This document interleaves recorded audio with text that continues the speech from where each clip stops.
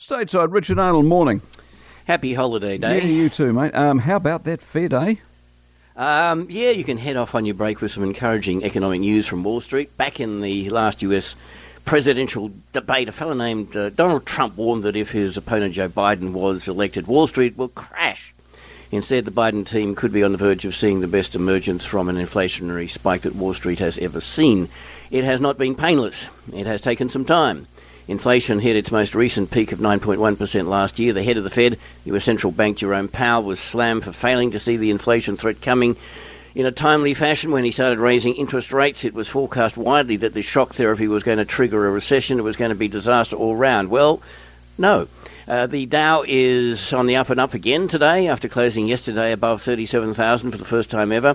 The other indexes also are seeing gains. Growth is solid. Consumers are spending and employers continue to hire. So are we headed for the mythical soft landing? The Fed's boss says inflation is headed down at a rate faster than predicted. 3 months back they were projecting inflation this year at 3.3%. Now it's down to 2.8%, which is a major shift.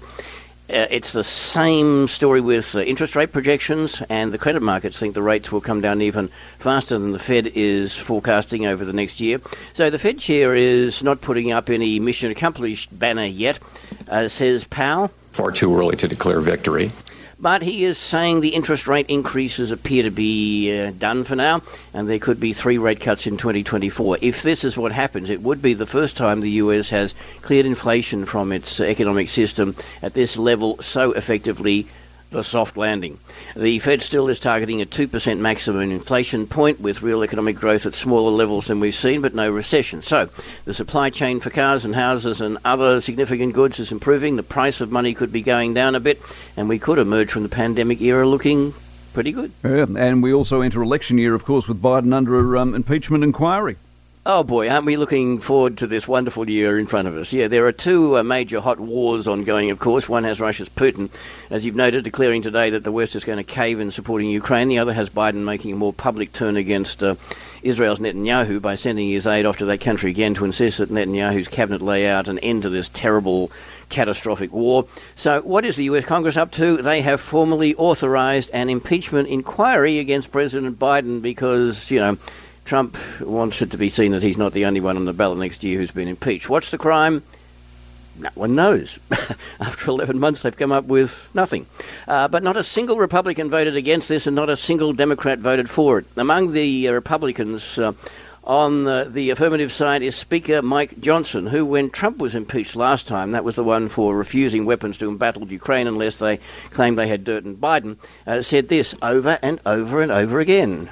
The founding fathers, the founders of this country, warned against single-party impeachment. They said that it would be bitterly divisive, perhaps irreparably divisive for the country. The founders of this country warned us against a single-party impeachment because they feared it would bitterly and perhaps irreparably divide our nation. The founders of this country warned against a single-party impeachment. You know why?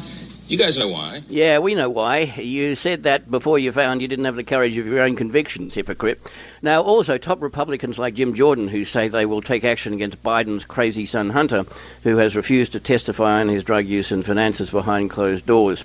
Hunter Biden says he is willing to testify in public, but not in a secret session when those pollies could spin it however they wished. One of those seeking action against Hunter Biden is, as I say, Jim Jordan, who says Hunter Biden should be charged with contempt of Congress.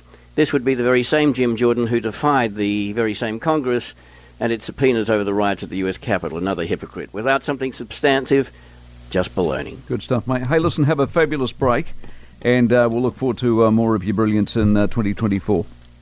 Much appreciated, and a happy festive season to all. Thanks, Mike. Good stuff. Richard Arnold, Stateside.